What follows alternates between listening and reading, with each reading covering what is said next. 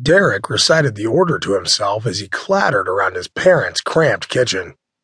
2 plates of eggs, one of them scrambled and the other soft-boiled, 4 slices of toast, all whole wheat, 1 not buttered, 4 slices of bacon, 2 sausages, hash browns.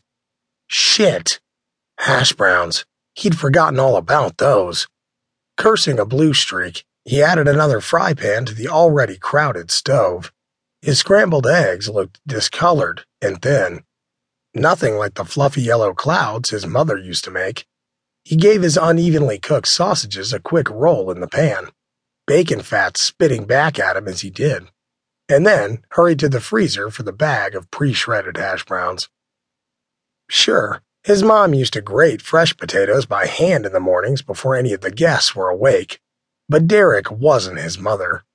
Wasn't even his father, who'd known his way around the kitchen, even if he hadn't done much cooking himself. The guy could at least fry bacon, which was more than can be said of Derek and the shriveled black strips sizzling and smoking away in his pan. It was almost a good thing that the Bayview B&B was underwater, because if Derek was this stressed cooking for 2 guests, how in the hell could he hope to manage a full house?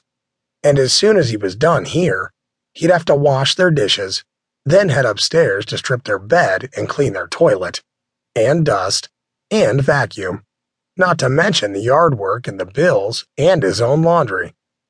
What the hell was he doing with his life? Burning toast, apparently. His 2 orders of whole wheat toast were as black as his bacon. He never had figured out how to cook it in the oven, and hadn't had the money or give a crappery to replace the broken toaster. He wasn't meant for this. Waiting on people, cooking and cleaning, playing happy homemaker. It was all wrong. He was 35, for Christ's sake. He was supposed to be working for the logging company he'd escaped to the moment he was legally old enough to get a job outside the damn B&B, except by now in a management position. Working in camp all week, coming home to his own place, hopefully with a housekeeper, on the weekends, hooking up with younger guys whenever he was in town, and feeling the itch, and never having to worry about anyone seeing or hearing anything they didn't need to see or hear. Especially not paying guests with access to online review websites. That was supposed to be his parents' problem. A glance at his father's battered watch told him his guests had been waiting in the dining room for nearly half an hour. Half an hour with nothing but a couple glasses of orange juice and a pot of coffee to tide them over. He grimaced at his burnt toast and bacon, slimy scrambled eggs, sausages so dehydrated they were starting to look like pepperoni sticks.